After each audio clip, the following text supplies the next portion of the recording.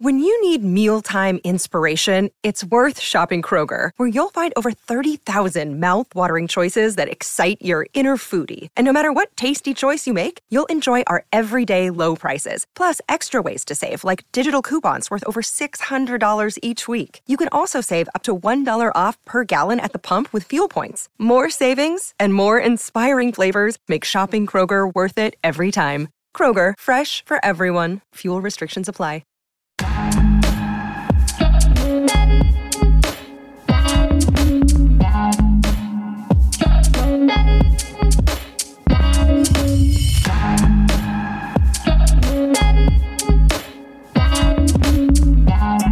Welcome to Fearless with Jason Whitlock. I am Jason Whitlock, your host. Thank you for joining me. Happy Friday to you and yours. We made it. It's the weekend.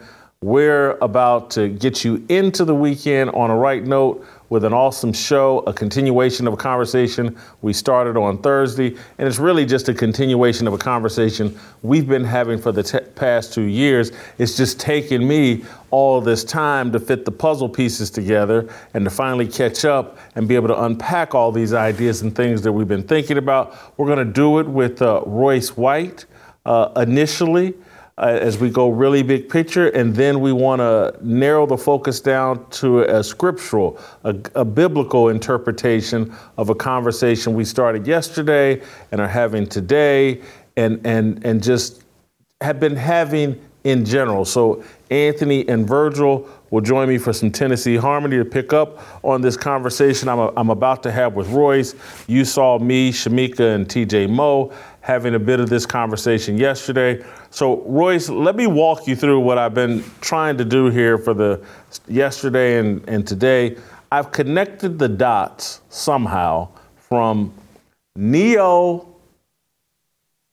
doing his publicist putting out an apology for him saying, look, man, I'm not going to let a 12-year-old child tell me what gender he is and get some kind of surgery and blah, blah, blah.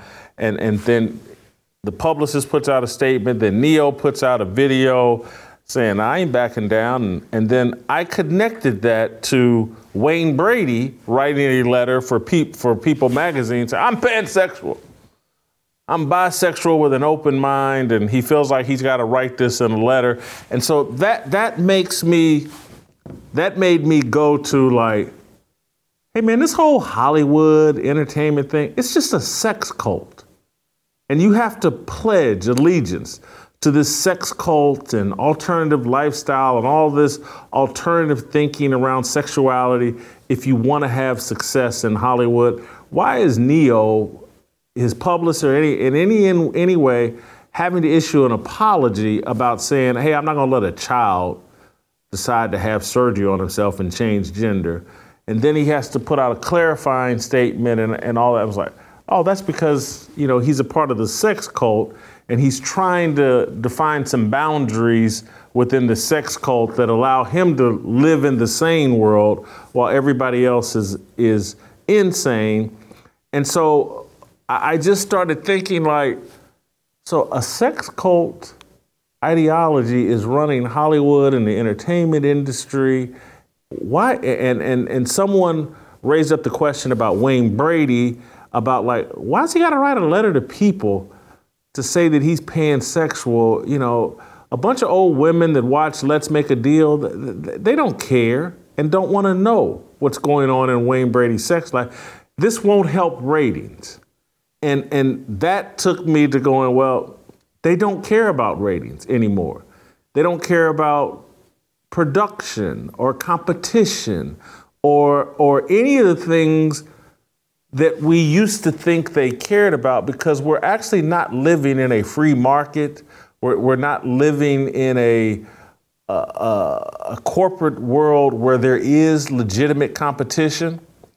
Everything has grabbed hands in a we are the world, we are the children, one world government or one world corporate movement. And it's BlackRock, it's State Street, it's Vanguard, these trillion-dollar asset management firms that are connected to every corporation in America and across the globe. And it made me go, well, you know what? Just using one example, like Crest, when I was a kid, was in competition with Colgate.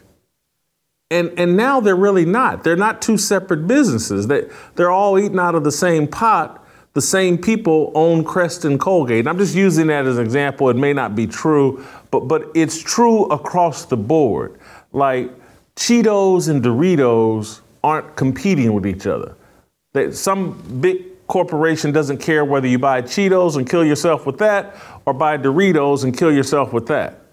And it's probably true that McDonald's, the people that are really making money off McDonald's, they don't care whether you go to Burger King or Wendy's or KFC, it's one world. It's we are the world. We're all holding hands. And there's a price that we pay for the cult that is pushing this one world agenda, and because they're interested in depopulation. And one of the ways to help depopulation is to get everybody in their omnisexual sex cult. And Wayne Brady has pledged allegiance. Neo's trying to navigate it. But anyway, Royce, I come away from all of this and just wanted to have you help me understand these thoughts that are coming to my head in real time. And to see if my instincts are right. And so when I look around and wonder, like, why is Rachel Levine, a person with an obvious mental health illness, why is she Assistant Secretary of Health? Why is Karine Jean-Pierre the press secretary when she's clearly unqualified for her job? And it's because when they're creating a society where production, results, merit, skill, none of that is relevant. You can just put anybody in any position as long as you can control them through the sex cult. Those are my thoughts. Help me tie these things together or untie them, but these are the thoughts that Neo and Wayne Brady sparked in me. Yeah, corporatocracy all the way down, right? Turtles all the way down. I've been saying since I've been on the show, corporatocracy is one of my big issues with how the narrative was spun about myself in the NBA. My fight with the NBA wasn't really about mental health at all. I mean, insofar as that I suffered from anxiety and the NBA just happened not to have any mental health policies in their CBA. But really, it was a proxy for corporate America and this global corporate community to say, hey, we're openly predatory around the vulnerability of the human psychology. I mean, we're not in the business of trying to sort out what the brainwashing and the programming that we've profited from. We're trying to double and triple down, and that really is the MO of the corporatocracy. And the LGBTQ thing, again, there's a lot of things working at once. These people are smart. These people are smarter, way smarter than you and I, and they're way more organized. They have way more time to be way more thorough in their agenda. And it's hard for everyday people to understand that just from the outset, let alone mount a defense against it, because we live very, tunnel vision with our own life. These people don't live like that. These people sit in rooms all day, and they're paid handsomely to figure out how to brainwash people, how to maintain and control power, how to subvert things like nationalism or the American values that sit in our Constitution. Like the LGBTQ thing, for example, I said on the show a couple weeks ago, that specifically is completely meant to, disempower men. And I told you when I was there in Nashville, why is there no huge celebration of women who dress up like men? Why is the theatrics and the celebration and the promotion of the propaganda so heavily drawn around men that dress up like women? So that piece alone, the whole sexual identity politics piece, is meant to subvert the masculinity of men in America specifically. It's American specific. And if you go to our enemies across the water, Russia, China, Now, don't get me wrong. The West as an entity suffers from it as well, right? The European Finocchios, of course.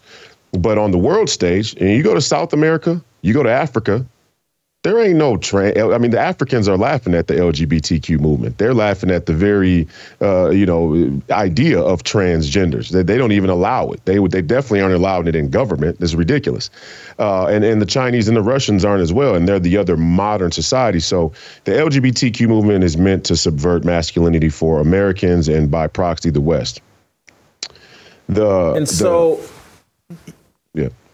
I'm sorry. So you have said this before, maybe earlier this week, I can't remember, but for no demographic on the globe valued freedom more than the American man.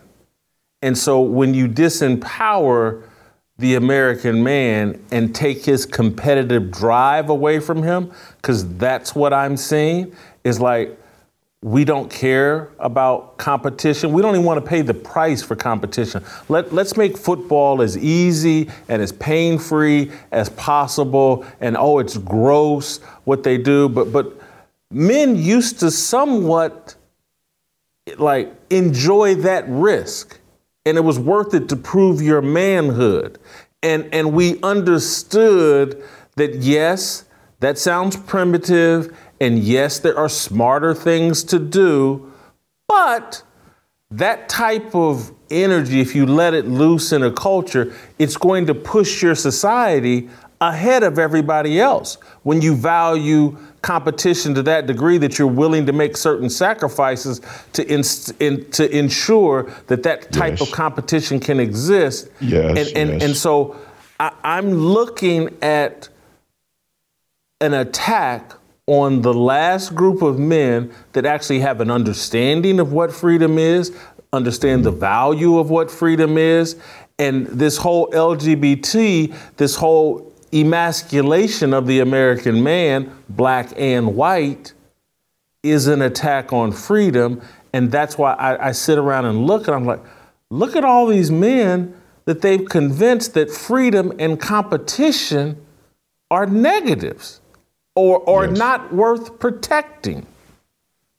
100% to all of that. But let's go to the macro. Okay, everybody thinks that we won World War I and World War II. We didn't.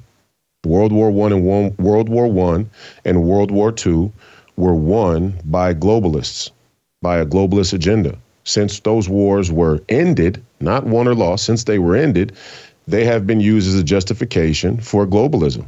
And when you think about globalism, people go, when I ran for Congress, people were, globalism's a dog whistle for anti-Semitism, or, globalism is right wing. No.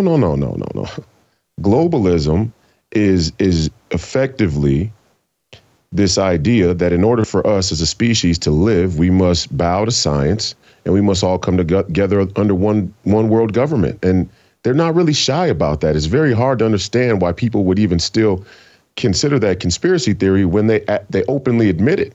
And I know it scares people. It really does, because nobody, I don't care what your politics are, nobody wants a one world government in all actuality. Even the far leftists. If you ask a far left liberal white woman down on the ground if she wants a one world government, she goes, of course not. Of course I don't want a one world government. She just isn't willing to sacrifice the position or status of her own role in the identity politics to fight back against one world government. So nobody wants one world government. And that's part of why people won't accept it, right? And so, like, again, after World War II, World War I, globalism has taken over. And I bring up globalism in this context because people have told the narrative that to have a country, to have a nation, to have borders, to have boundaries, to have physical boundaries for individuals, for small groups, is a dirty thing. It's a negative. I don't care if you're a country, if you're a city, a municipality, or if you're an individual with a home, right? The whole movement is you shouldn't have any sovereignty over your life. You shouldn't have any authority over your own life. Well, we all know where that's headed. We all know what that's pointed toward. We all know what the spirit of that wants to achieve, that everybody comes under the rule of a few.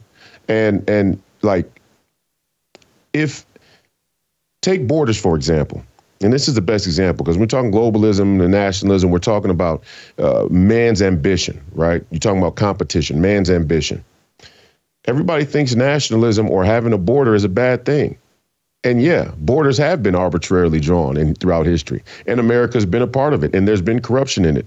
And borders and wars do take place, but borders have a much more a more valuable existential meaning to human beings. It's putting a boundary on man's unfettered ambition to rule the world. And many people don't view it like that. And the establishment and the establishment media, the corporatocracy, they don't want you to view borders like that. They want you to only view borders as an obstruction to their one world agenda. But really, borders is man putting a humble perimeter around himself and saying, hey, if things get bigger than this, I can't effectively govern in a way that's moral or right anymore because it's beyond me. Now I'm working into higher beings, people that have a higher understanding of life to try and rule or govern over that many things, over that much dominion. And so there's something very humble about borders, and we've lost that. And the reason why our corporations and all of these other, subdivisions of the society we've created don't value competition is because they are a cartel. Their whole thing is to coagulate power to protect themselves from losing it. We think that they're battling each other. No, they've come together because they realize, hey, as long as we share the power with one another in the little group and keep the people from touching it, we're good. We're happy with our cut. It's so mafia. I mean, it's mafia at the grandest scale. Royce, you've said a couple of different things, and I don't know which direction to go. Remind me, I want to ask you about nobody wants borders. I need you to clarify that, or nobody wants one world government. One world government. Yeah. I want you to clarify that. Yeah, one world government. I want you to clarify that. But I want to pick up here, and it's combining what you just talked about with the conversation I had with TJ yesterday about the design of our founding documents and our system of government, and why we're the United States of America, and people don't have an understanding of our founding. But when we started out with 13 colonies or whatever and states, and now we're at 50, the way the system is designed is that those 50 states are the United States, but they operate independently within their own little borders. And that's a very humble concept that you're talking about. It's like, well, if the federal government tries to make rules for all 50 states, they can't do that. We need to split this thing up and share the decision making among 50 little governments. Mm-hmm. And that's a humble, smart mindset, and it promotes competition among those 50 states, or 25 or whatever, we're now at 50, but it promotes competition so that California can go, oh man, did you see what Nevada did? That was better than what we did. Let's implement a little what Nevada did. And Montana could look at Florida and say, oh man, look what Florida did. And people could make decisions on like, oh, well, this state operates different than that state. I'm going to move to this state.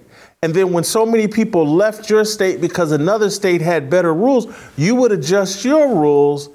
We've lost all of that humility of understanding, and we've even lost an understanding of the brilliance of the design of the founders and how it was based in biblical principles and humility.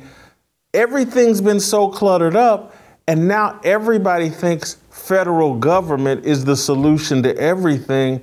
We've just lost our way. And so we're trying, even the United States has adopted a one world mindset.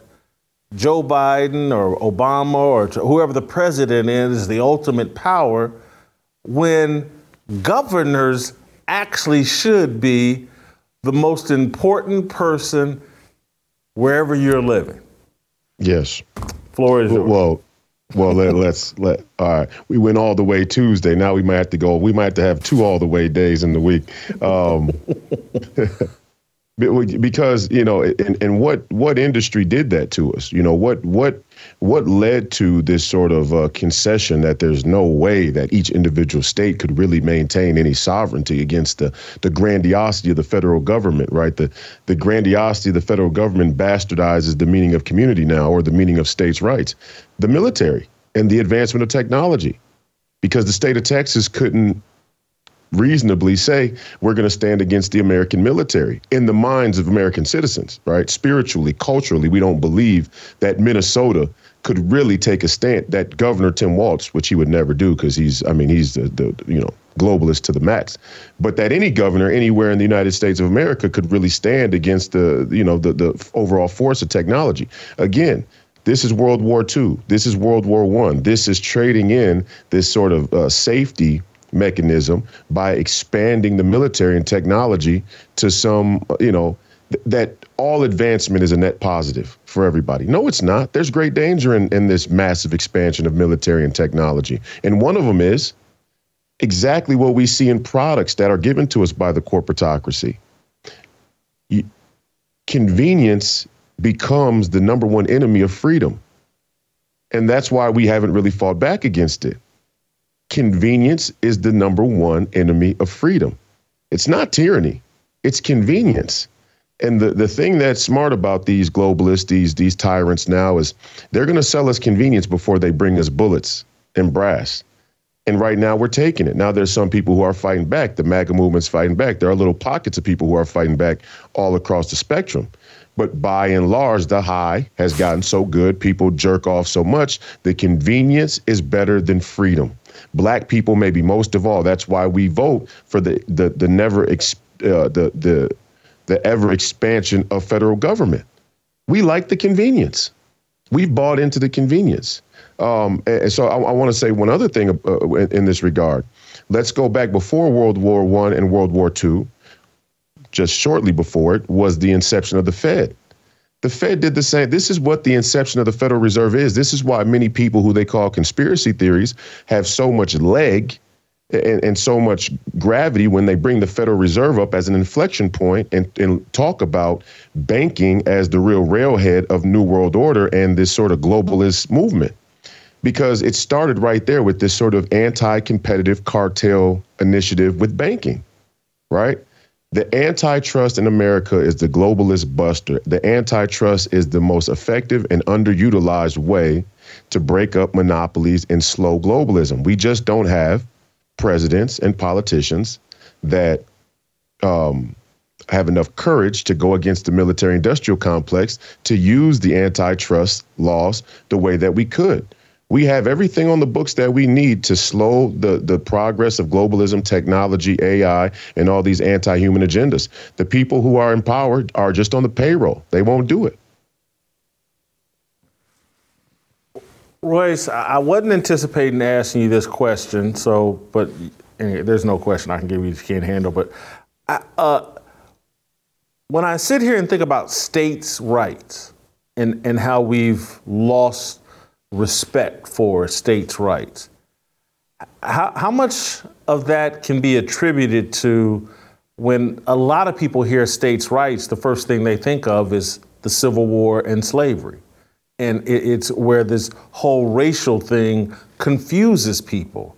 And we don't understand that, no, there was good to states' rights. Slavery was bad, states' rights were good.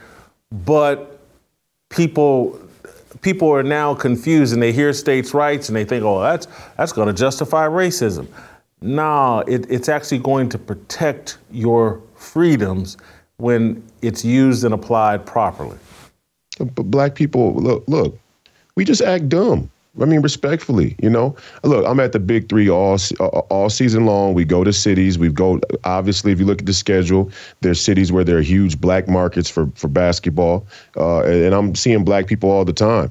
And they know what I talk about. They know what I say. And you know, I get nothing but love in person. So that's a good sign. But at mass, the corporatocracy and the propaganda machine still has a stranglehold on black people and the narrative of black people. And this goes right to it. I mean, it's a very, very simple distinction to make. Yes, slavery was wrong. Obviously, we all understand that. But states' rights were brilliant. And I mean, if you can't distinguish between the two, then you probably shouldn't get a say in your citizenship, because you don't even know how to protect the value of your own citizenship, because you don't understand what citizenship is, or why it is, or how it functions, or how it protects you. And we have a bunch of people talking about civil rights. You don't even believe in citizenship. You can't have civil rights without citizenship. You can't have citizenship without a nation with borders. You can't have there's no such thing as a global citizenship. I mean, the whole thing is a complete scam. Again, once you expand the borders too far beyond your own ability to comprehend and govern, you're going to lose value at every turn. I don't care if it's food production. I don't care look at the industrialization of food. I'm glad that this part came up. I know you're talking about Klaus and BlackRock and all of these multinational globalist politicians, really is what they are. Look at what's happened to the food. Look at the degradation of food. Look at the poison that we accept. And then everybody goes, well, you live to 75. It's like, yeah, the human body's resilient. God has an incredible design. That doesn't mean we should accept it. Just because our body our body has a built-in furnace and we can take it, that doesn't mean we should accept that we're being poisoned. And we've been accepting being poisoned for so long now, they're going to start, implementing new stuff that is weaponized. And we'll take that, too. That's why I brought up the mystery meat, the Impossible Burgers yesterday. It's right. I mean, look, as you expand beyond a humble boundary, individually, as a small community, as a state, as a nation, you're going to lose value. Hey, it's Kaylee Cuoco for Priceline. Ready to go to your happy place for a happy price? Well, why didn't you say so? Just download the Priceline app right now and save up to 60% on hotels. So whether it's Cousin Kevin's Kazoo Concert in Kansas City, go Kevin, or Becky's Bachelorette Bash in Bermuda, you never have to miss a trip ever again. So download the Priceline app today. Your savings are waiting. Go to your happy place for a happy price. Go to your happy price, Priceline.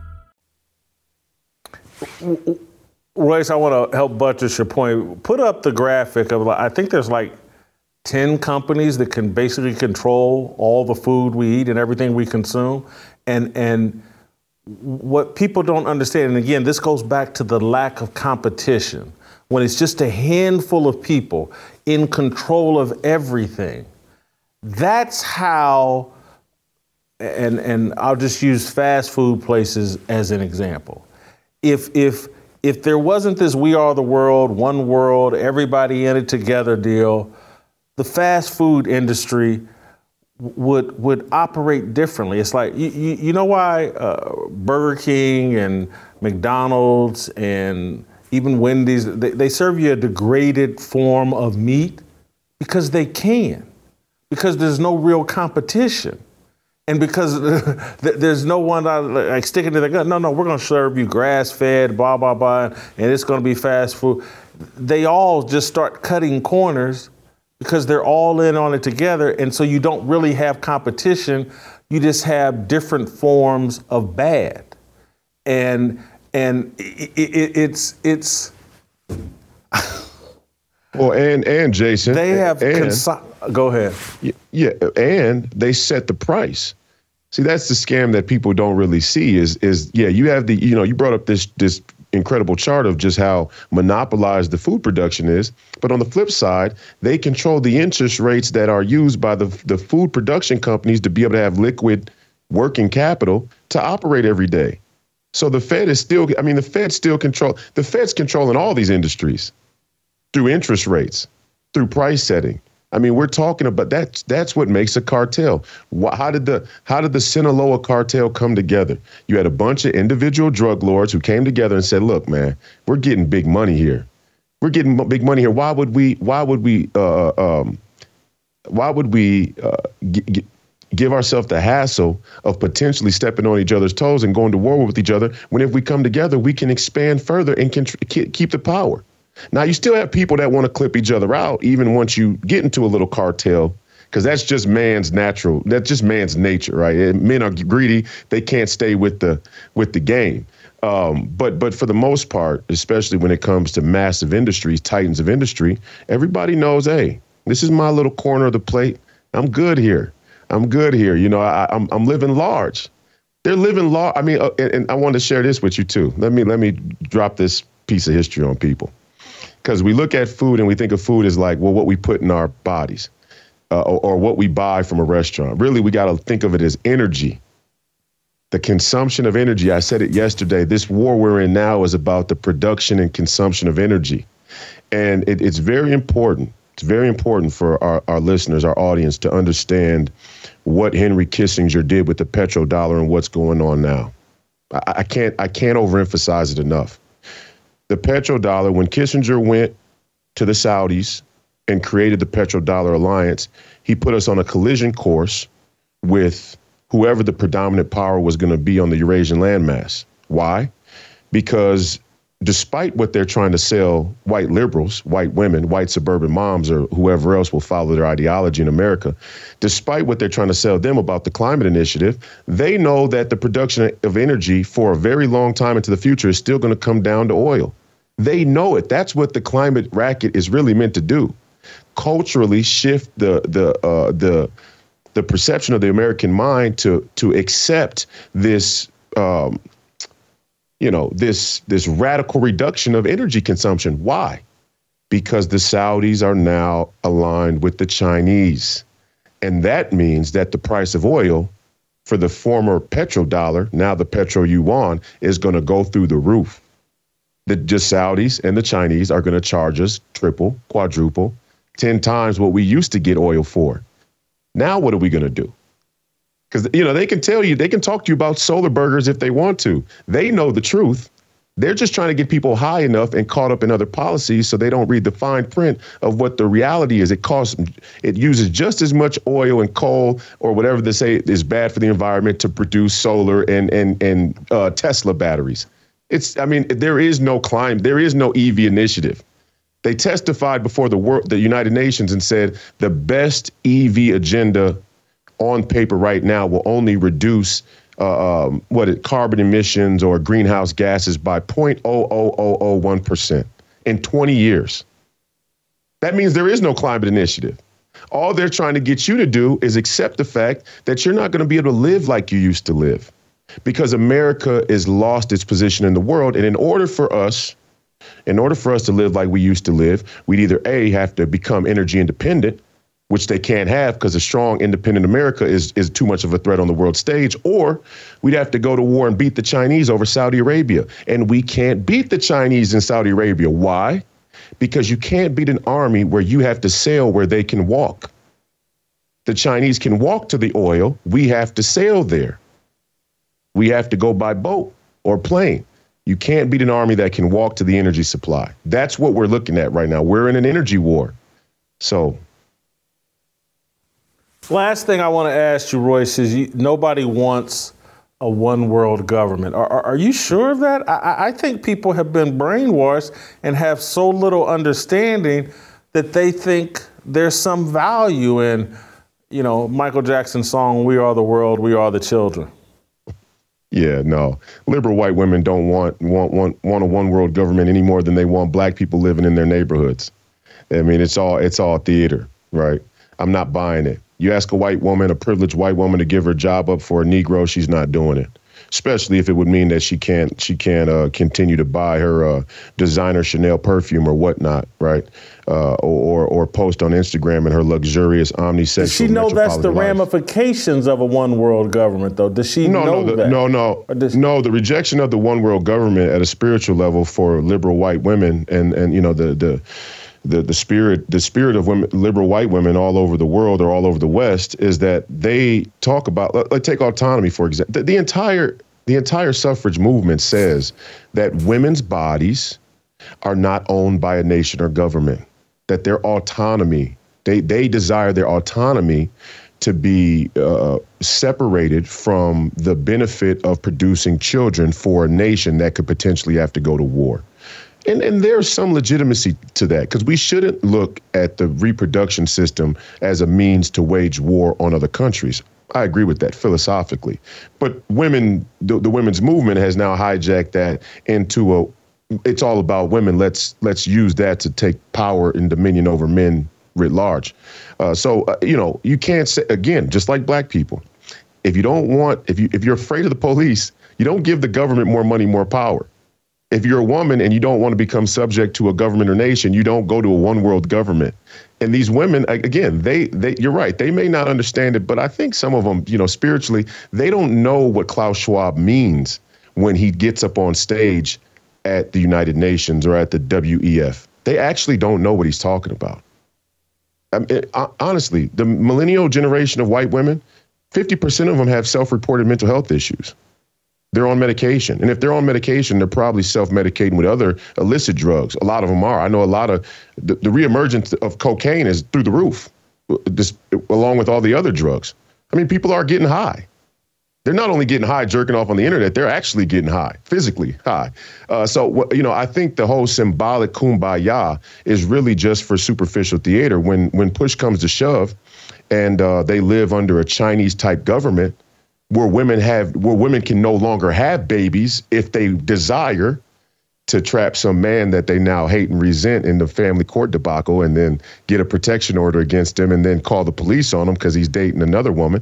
When that comes down on them, they're going to hate the idea of one world government, but it'll be too late. Thank you, Royce. Have a great weekend. Great job as always. Appreciate you. Let me tell you guys about Bank on Yourself, one of our great new sponsors. Have you been told to max out your 401k? The Wall Street Casino loves to roll the dice with your hard-earned life savings. But the only thing Wall Street guarantees is that they always get paid, whether you win or lose. Thankfully, there's a better way to grow your nest egg. Bank on Yourself is a guaranteed and predictable way to grow your hard-earned money. This retirement plan alternative gives you 100% control of your money, plus tax-free income in retirement. Bank on Yourself provides guaranteed, predictable growth in retirement income with no luck, skill, or guesswork required.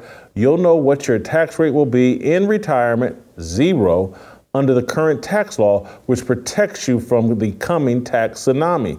You're also in control. Unlike 401ks or IRAs, with Bank on Yourself, you get access to your money for any purpose at any time with no questions asked and no government penalties or restrictions on how much income you can take or when you can take it. Now get a free report with all the details on how Bank on Yourself strategy adds guarantees, predictability, tax savings, and control to your financial plan. Just go to bankonyourself.com/fearless. That's bankonyourself.com/fearless. What could be smarter than banking on yourself? When you do, send me an email at fearlessblazeshow@gmail.com. We'll move to Tennessee Harmony with Anthony Walker and Virgil Walker next. We all wanna go to heaven with freedom. It's my obligation, no hate, discrimination, raising up your hands for freedom.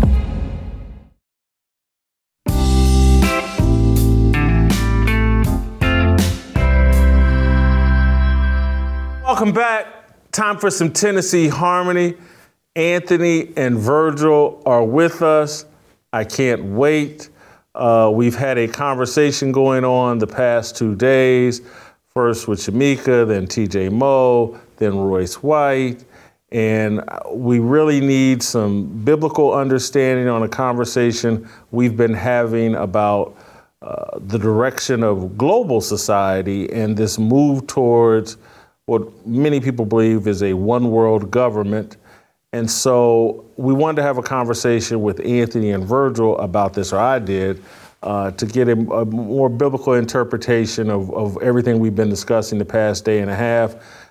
I know I just want to enter this into the record. Anthony has warned me, and I think us previously, on it's really hard to interpret the book of Revelations. And so we got to be careful here. And I just want to enter that into the record because, again, the book of Revelations never uses the word one world government.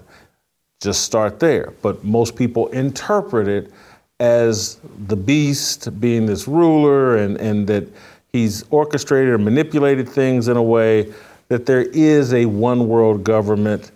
And so, but it's difficult to interpret, but we want an expert opinion and we'll get that. And I'm gonna have to unpack some things first to get Virgil and Anthony up to speed on what we've been talking about and how I want to define the discussion. Before I do that, I want Anthony to lead us in a prayer, and then we'll get into the conversation. Father God, we're thankful for today and for all the blessings that you've given us. Father, help us to have a desire, a hunger and thirst for your word. Help us to learn every day to trust you more and more, to live as God would have us to live. We're thankful. In Jesus' name, amen. Amen. So, guys, I've been tying together pieces over the past 2 days, starting with Neo. Neo, the R&B singer, comes out in an interview and basically said, man, I'm not letting a 12-year-old kid decide his gender. It's just an average, common sense statement. He or his publicist immediately puts out an apology, and then Neo comes back 24 hours later and said, nah, that my publicist put that out. I'm standing on what I'm standing on. You can have your opinion, I can have mine. But just even the whole thought that this 43-year-old grown man, father of 7 kids, I think, has to put out any type of clarifying statement about, hey, man, I'm not letting a 12-year-old decide on some surgery, change this kind of life decision, that we've moved to that place that as an entertainer, to protect his reputation, he's got, his publicist thinks he's got to put out an apology, and then he thinks he's got to put out a clarifying statement. I think it just says something about where we're at, that, you know, if Neo announced that the sky is blue and a group of people decided, nope, we disagree with that, and we're in power, you know, he'd have to put out a clarifying statement. Then Wayne Brady wrote an article in People magazine saying that he's pansexual and that he's bisexual with an open mind. And I'm like, okay, thinks a lot of people maybe thought that, but regardless, you got to write a story in People to announce this. This is how you stay in the good graces of the entertainment industry. And so between Neo and Wayne Brady, I was just like, man, this whole sexual thing is in control of the entertainment industry. And everybody has to pick a side. And if you want to stay in the good graces, you better pick Wayne Brady's side. Because if you pick Neo's side, you're going to have to put out some apologies and some clarifying statements. And Neo is saying, like, if this gets me canceled or just saying something common sense about how he's going to raise his child raises the specter of I might get canceled. And that to me was like, wow. The sex cult or whatever, whoever the puppet masters are using sex, sexuality, and perversion as a way to control entertainers and influencers. And then one of my producers made the point that, like, Wayne Brady, old women that watch Let's Make a Deal, they don't care about his sexuality, and this isn't going to help his ratings. And that made me say, well, what you got to understand is ratings don't matter anymore. Results don't matter anymore. Production doesn't matter anymore, because the sex cult or whoever's in charge of the entertainment industry, and if you this ESG score thing that the corporations that BlackRock is enforcing, Vanguard and State Street, these asset management firms that own all these global corporations, and everybody benefits and everybody eats out of the same pie, you don't understand the, like, competition and results and merit and all has all been made irrelevant, because everybody gets rich regardless. And that you may have grown up in a time maybe where Crest, the toothpaste, was actually competing against Colgate. But now, because of all these massive corporations and asset management firms, Crest and Colgate, they don't really care who sells the most. Everybody gets paid just as long as you buy toothpaste, and they control all of the toothpaste. Right. And so corporations have formed a one world alliance to some degree, which eliminates competition, which eliminates truth, which eliminates production and results. And so I was making the argument that, like, if you're sitting on your job and you're wondering why your company doesn't care about the employee who is unproductive, has their job, perhaps because they're Rachel Levine, and they're a man with a mental illness pretending to be a woman, and we'll make them assistant health secretary, because now you can do that, because competition and merit and competence and production, none of it matters. A small group of people in power that have come together, they get to promote and install whoever they want.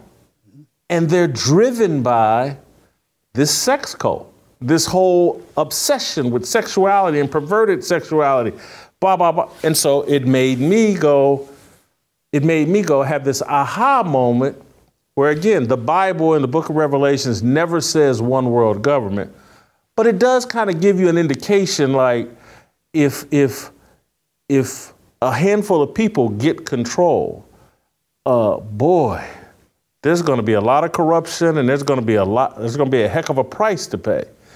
And then I went the further step of saying, like, having an aha moment of, like, the Bible it tells you all the right things to do, and it tells you a lot of the bad things that go on, but it doesn't provide you all the details for everything that's happening with you right now. And that's why we have to lean into faith and fear of God.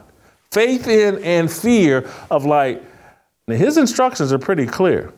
And I may not understand all the ramifications of ignoring his instructions, but I can guarantee you from faith, fear, and I can guarantee you now through my 56 years of life experience, like, oh yeah, there's a price to pay if you ignore God. Oh, yeah. And so just take it on trust. Yeah. Don't look for all the details. Don't try to understand everything, because a lot of things are beyond our understanding, particularly in the short amount of time we have to live. Maybe if we all lived to 500 years old, we could figure it all out and come a tiny bit closer to having his level of, but really we have no level of understanding. And so I just wanted, because I think so many people hear about a one world government and globalism, and they don't have any understanding of, like, hey man, there's some real price to pay for that.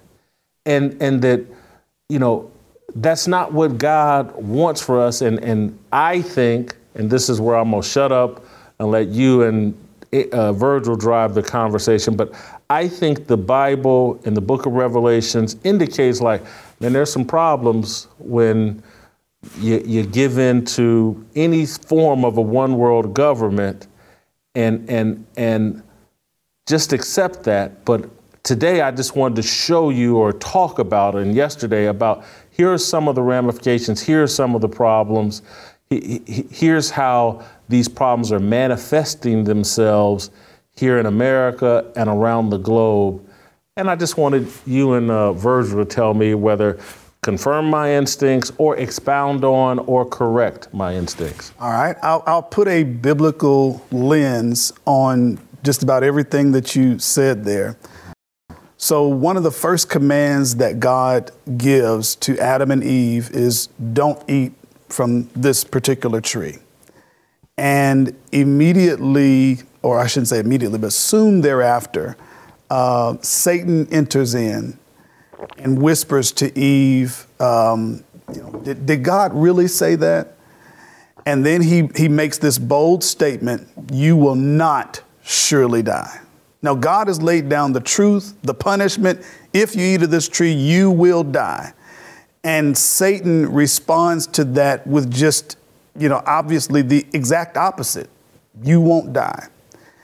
And then that's when the deception begins and we begin to go down this world of trouble. So as it relates to what you were saying about Neo, because of the powers that be that are in the world today, we've gotten to a place where objective fact, objective truth is now just simply met with, it's not that way. And the only remedy to that, according to the world, is you've got to be re-educated. I'm sorry, I don't know how much more education I need to figure out that 2 + 2 = 4.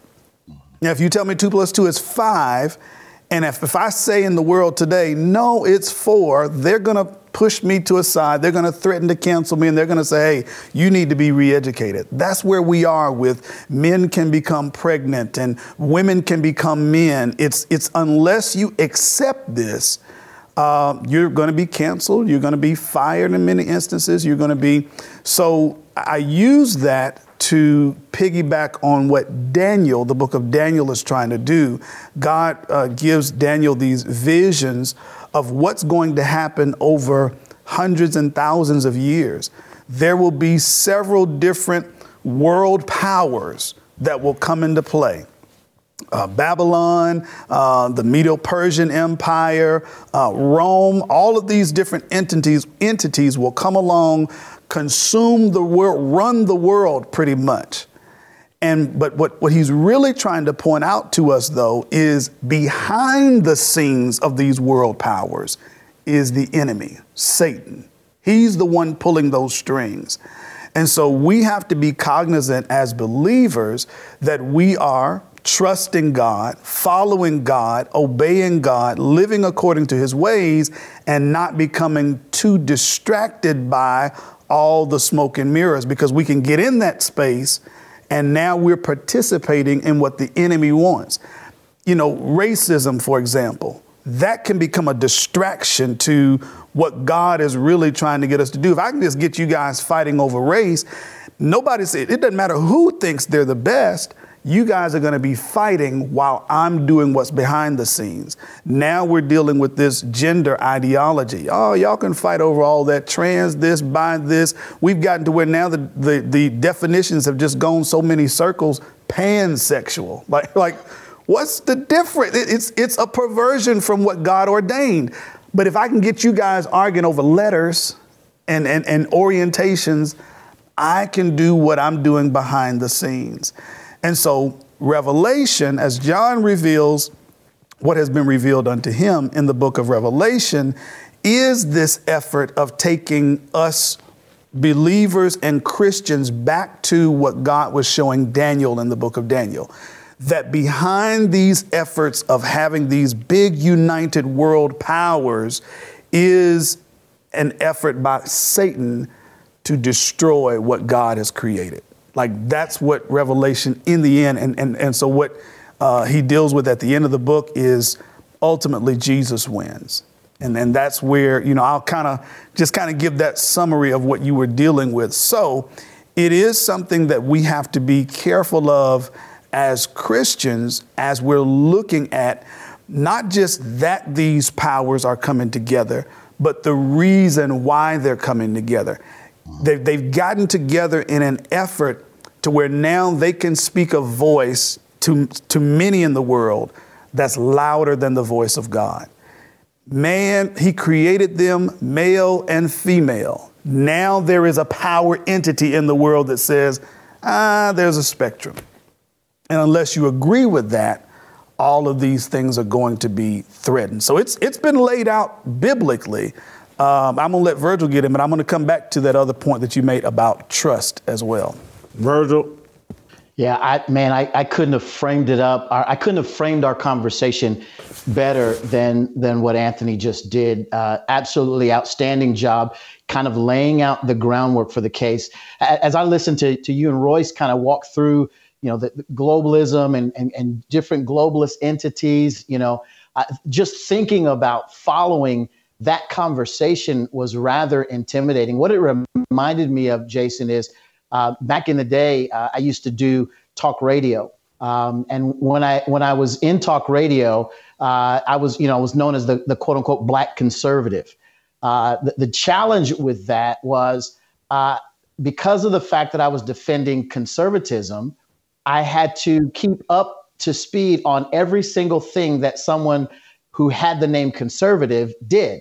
So I'm chasing around all the stories about, every single conservative in the Congress and in this place and that place, because I never knew what the other guy who was from the left was going to hit me with. Senator so-and-so was caught in this scandal. Senator such and such did this.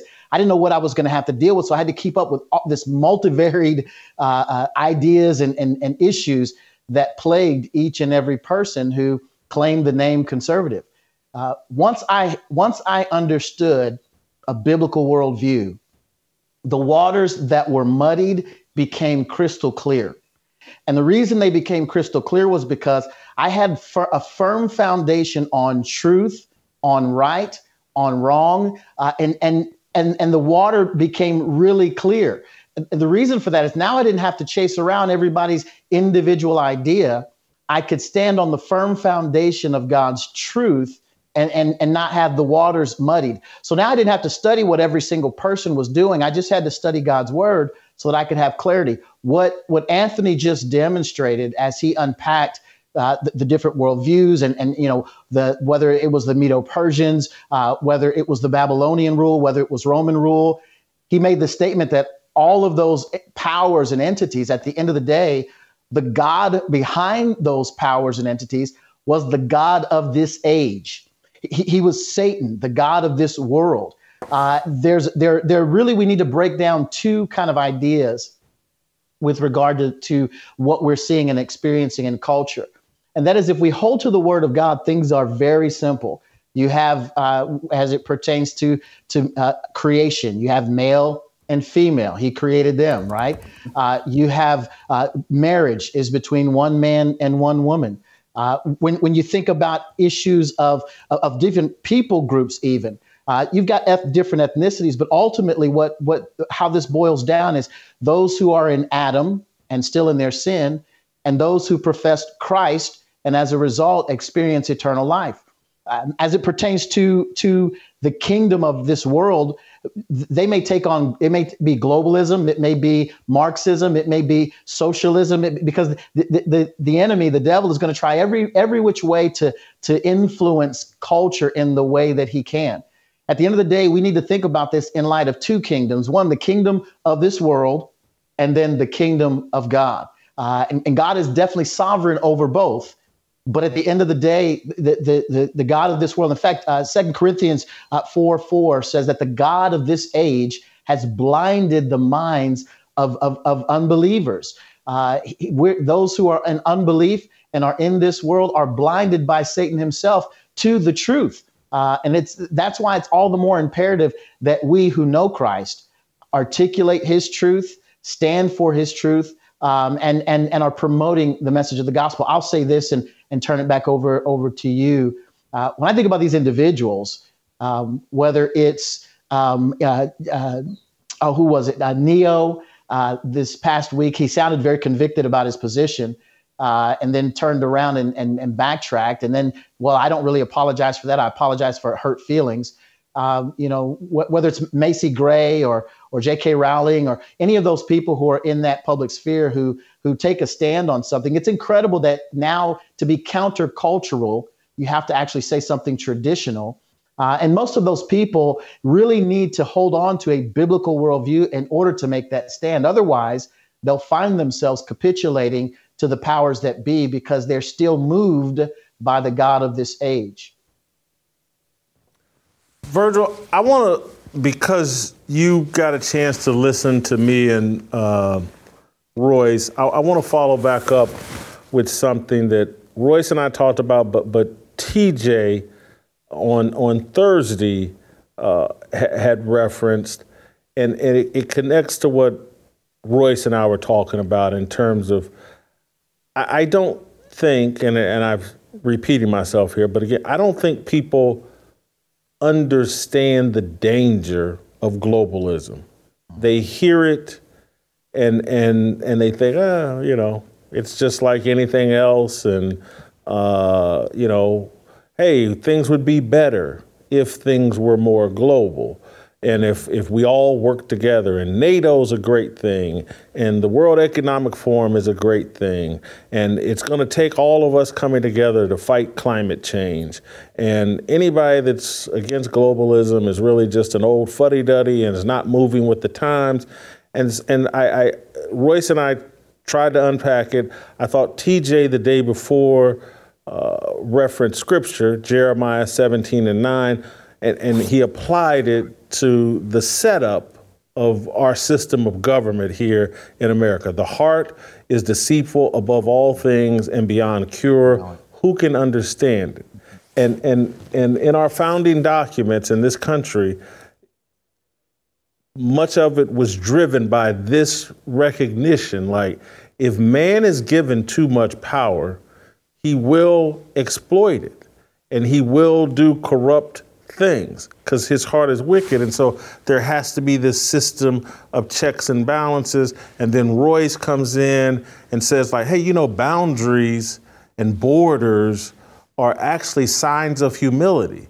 Like, no, you put up a border and think, because, this is all I can handle. This is all you can put on my plate. If I try to put Virgil's plate on my plate and Anthony's plate on my plate, I'm going to get too fat. And, I'm just not going to be able to manage all of this. And so I was explaining to or having a conversation with Royce and saying that that's why these 50 states operating with autonomy and some freedom and not being beholden to the federal government is actually a good thing, because it creates competition and it allows us to learn from other states what does work, what doesn't work. And that's how they envision things, these states. And it started with 13, we're now at 50, competing against each other, learning from each other and improving each other. Whereas now the federal government seems to have far more power than the states. And so it's like we've become a country that's run with a globalist mindset. And that's part of the reason why things are falling apart and how we've gotten to this point where they've disappeared truth and we're arguing about silly and stupid things, and they're spending trillions of dollars on Ukraine. And meanwhile, Jackson, Mississippi, there's potholes on every road. There's men languishing with no jobs. There's families torn apart. But let's send trillions of dollars to Ukraine, right? Because again, we can control and manipulate the whole world. We're the United States of America. Our federal government is so powerful. We can manage the whole world, and we can't even manage Jackson, Mississippi. I don't know if I have a question there. I'd just like for you to expound or work off of that. Yeah, there was a lot you said there. I was trying to kind of take down some notes as you continued on in your thought process. One, I'll go back. I'll start with what TJ kind of shared about the heart of mankind. If we understand the absolute depravity of the human heart, we cannot trust in any man-made system, even if that man-made system claims to be Christian. We have to trust the system that is God's system, God's structure. When we talk about the heart being deceitful and wicked above all else, who can know it? We need to trust that's not talking about those people out there. That's talking about us. That's talking about the person who I see in the mirror. I have to only trust my own heart in so much as it aligns itself with what Scripture has to say. Otherwise, I'll get cocky. I'll get beat my chest and think I can make the best kind of United States or the best kind of country or the best kind of world there is. When I think about globalism, I automatically go back to the story in Scripture from a standpoint of the Tower of Babel. I think about men who had gathered together in an effort to thwart God as they began to build a tower to rise up above God. They thought they had it all together. They knew what to do and how to rule and reign and run things. And God separated them. That was the point at which languages were given and the people were separated, because what they wanted to do was, it was not that they would come under God's banner. It was that they had a desire to thwart God. They had a desire to place what was in their own heart at the forefront and do things apart from what God had ordained. And so when I hear globalism or the ideas around it, I automatically connect. I think what TJ Moe said specifically about the heart of man based upon Jeremiah 17:9. I also think about what did men try to do when they had their underneath their own ability to try to come together and create their own thing. Every time we did it is in Scripture, apart from God, or even with the best of intention, with God at the fore, whether it was the children of Israel. They'd start out well, and then over time, given to their own devices, they would run into something or walk in a way that did not please God, and they did so in a massive way.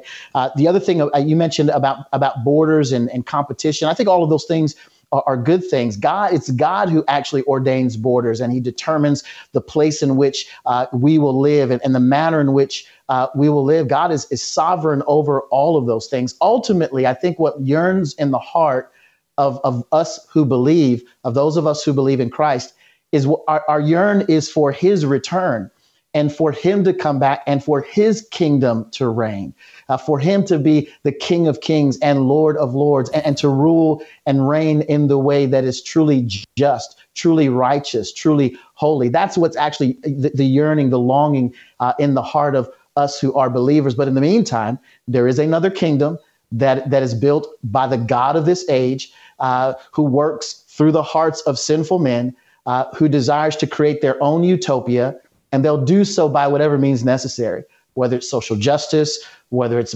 Marxism, whether it's socialism, whether it's globalism, you name it, they'll attempt it in an effort to thwart God's kingdom.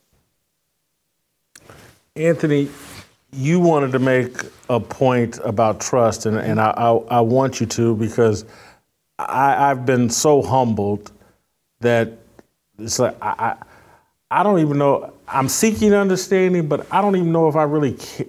That's a terrible thing. I don't even know if I really care about understanding. This is what he said.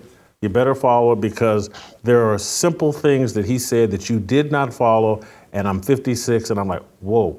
Yeah.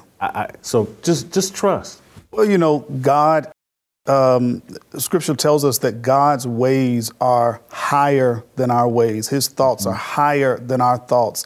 When God is instructing us, he's considering all of time and space, and he's considering all of it, but we are just a part of what he's doing. So when he's giving us instruction, because we have, free will, because we can think, our mind almost always goes towards, well, how do I make sense out of this? Okay, well, what sense does it make for me to do this and that and this and that?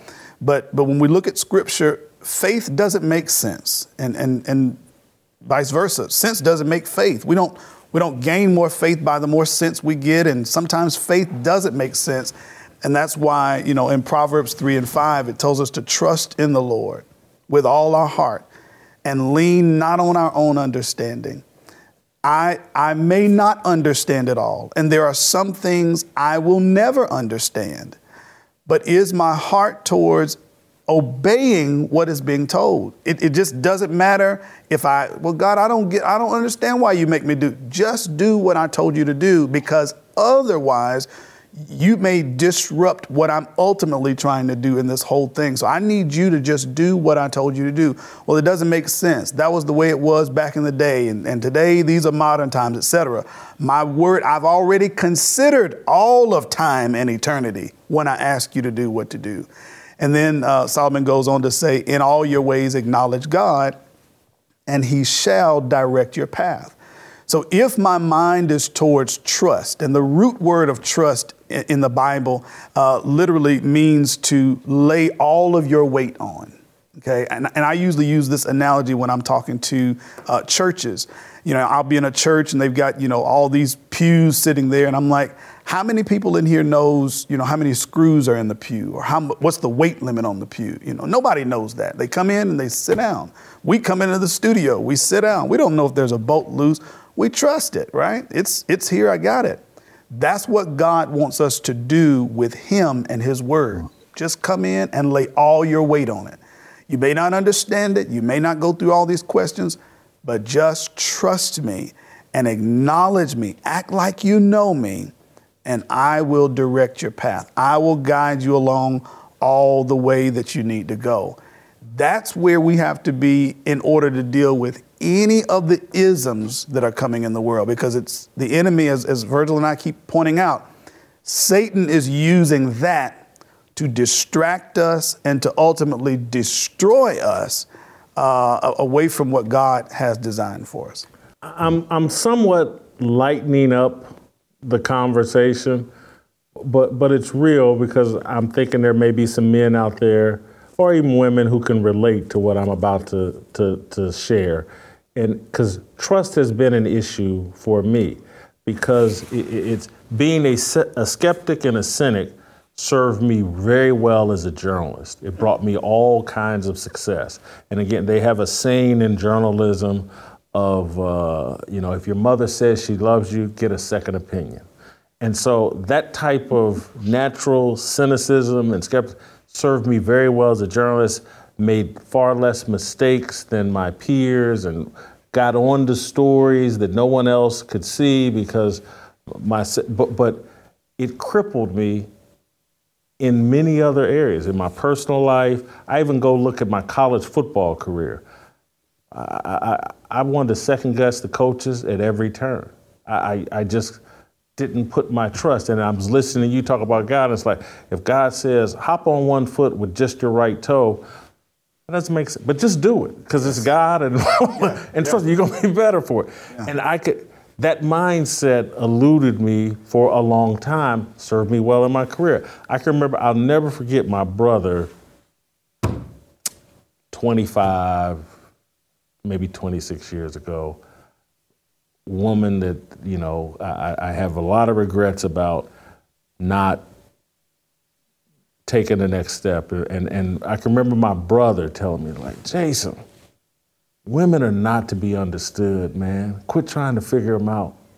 That if you got to figure them out beforehand, it just isn't going to happen, Jason. And again, it's my non-trusting nature, and just I want to figure everything out before I do, and you just end up making all kinds of mistakes. And so I share all that with men, just so Anthony's already said it, but God's level of understanding is so far beyond ours. Don't be baffled when you don't understand, because you're not supposed to, and you just gotta lean into trust. You gotta lay all your weight. You gotta trust him, and his way, it always works out. Moses puts it this way. Moses says, not one word in all that God has promised, not one word has failed. That's the track record. Not one word. Now you think about how many people you've been engaged with in relationships, friendships, like I said, coaches, etc. We make mistakes all the time. Even in our best efforts, I didn't mean to do. God, out of everything he said, he's never made a mistake. Not one word has failed. That's his track record. Let's trust him, not the politician, not the celebrity, not the most wealthy, not the most popular. Let's trust God and his word and watch how it works out. Anthony, Virgil gave a great answer. Virgil, I'm going to get back to you, but Virgil gave a great answer about globalism and things like, and I was just, do you have any thoughts along those lines in that conversation? No. It's right along line with Virgil. All these efforts to bring it up together, to connect it together. He gave a great example with the Tower of Babel. It's something to build up. What happens with us because of our own innate self to worship ourselves at the end of the day, the more power we amass, we become the God. And so we want to rival what God is doing. Hey, I've got this, I've got that. Even if you want to look at our own pledge, we can get back to it if we remain one nation under God, right? Under him. God, what is your path? Because when we begin to think about what, hey, we've done, then we can get into this, like you said, we run the world, our government is most powerful, and God will reveal himself to show you, no, you're not the most powerful, I am. So all these entities that come together, it's been done throughout Scripture several times. Egypt, Babylon, Medo-Persian, Rome, all of that has happened. And God trumps them all every time. So, Virgil, anything you want to add before we get out of here? Man, you guys did a great job. I'll just simply add a couple things, and just to amplify what Anthony said so well. I think part of the issue is we live in such a consumer culture with social media, and so it becomes very easy for us to spend our time, completely distracted, as Anthony said, on all of these issues, these isms that we're chasing, trying to understand what's taking place out there. And actually, what Scripture encourages us to do first is to look in here. We spend most of our time, the vast majority of our time, projecting an image on social media that's not reflective of what's actually in here. T.J. Moe said it before when he quoted the text from Jeremiah 17. Our hearts are deceitful and wicked above all. Who can know it? We have to think about that. Rather than do that, it's much easier to consume media out there and say, oh, that's where the wickedness is and that's where the problems are, and we need to fix that. Well, what we first need to stop and fix is what's going on in our own human heart, and that is apart from Christ, apart from God, we're woefully deceived. And can be deceiving to others. So we have to stop and first reflect upon ourselves, our own issues, our own situations, and tend to things there. And then it goes from there to our family, wives, husbands, those who are close to us, our family members. That family unit is important. And from there, your church environment, and from there, the culture at large, and from there, the rest of the world. We don't think like that. We spend most of our time consuming things in the opposite direction. Lastly, that God is completely sovereign. He has the view that we need, not just the last 500 years, not just the last 1,000 years, but he has the eternal view. And while we may not understand something in our microcosm of 70 plus years that we're given on this earth, he has the full magnitude of the picture, and our trust, we can totally rest in him because of his goodness, his mercy, his track record for who he is, and rest in that and truly be at peace, even while we see the chaos all around us.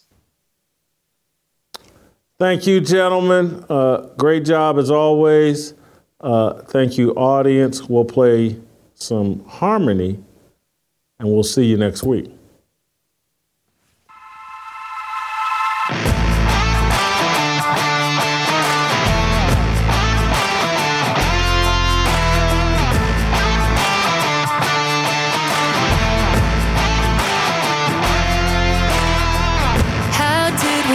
Up so divided, stop fighting and stand tall.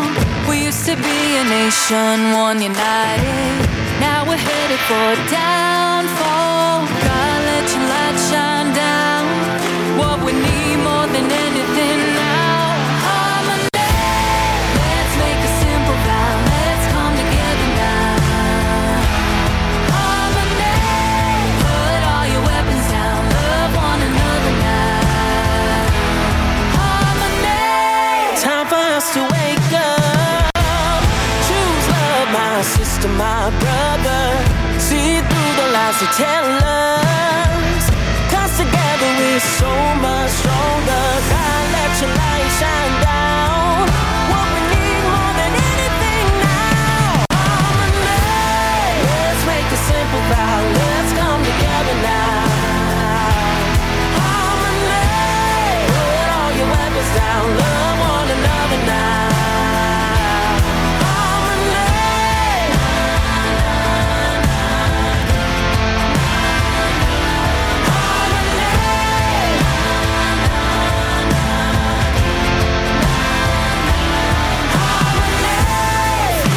The enemy won't let it get to me. Open up your eyes and see.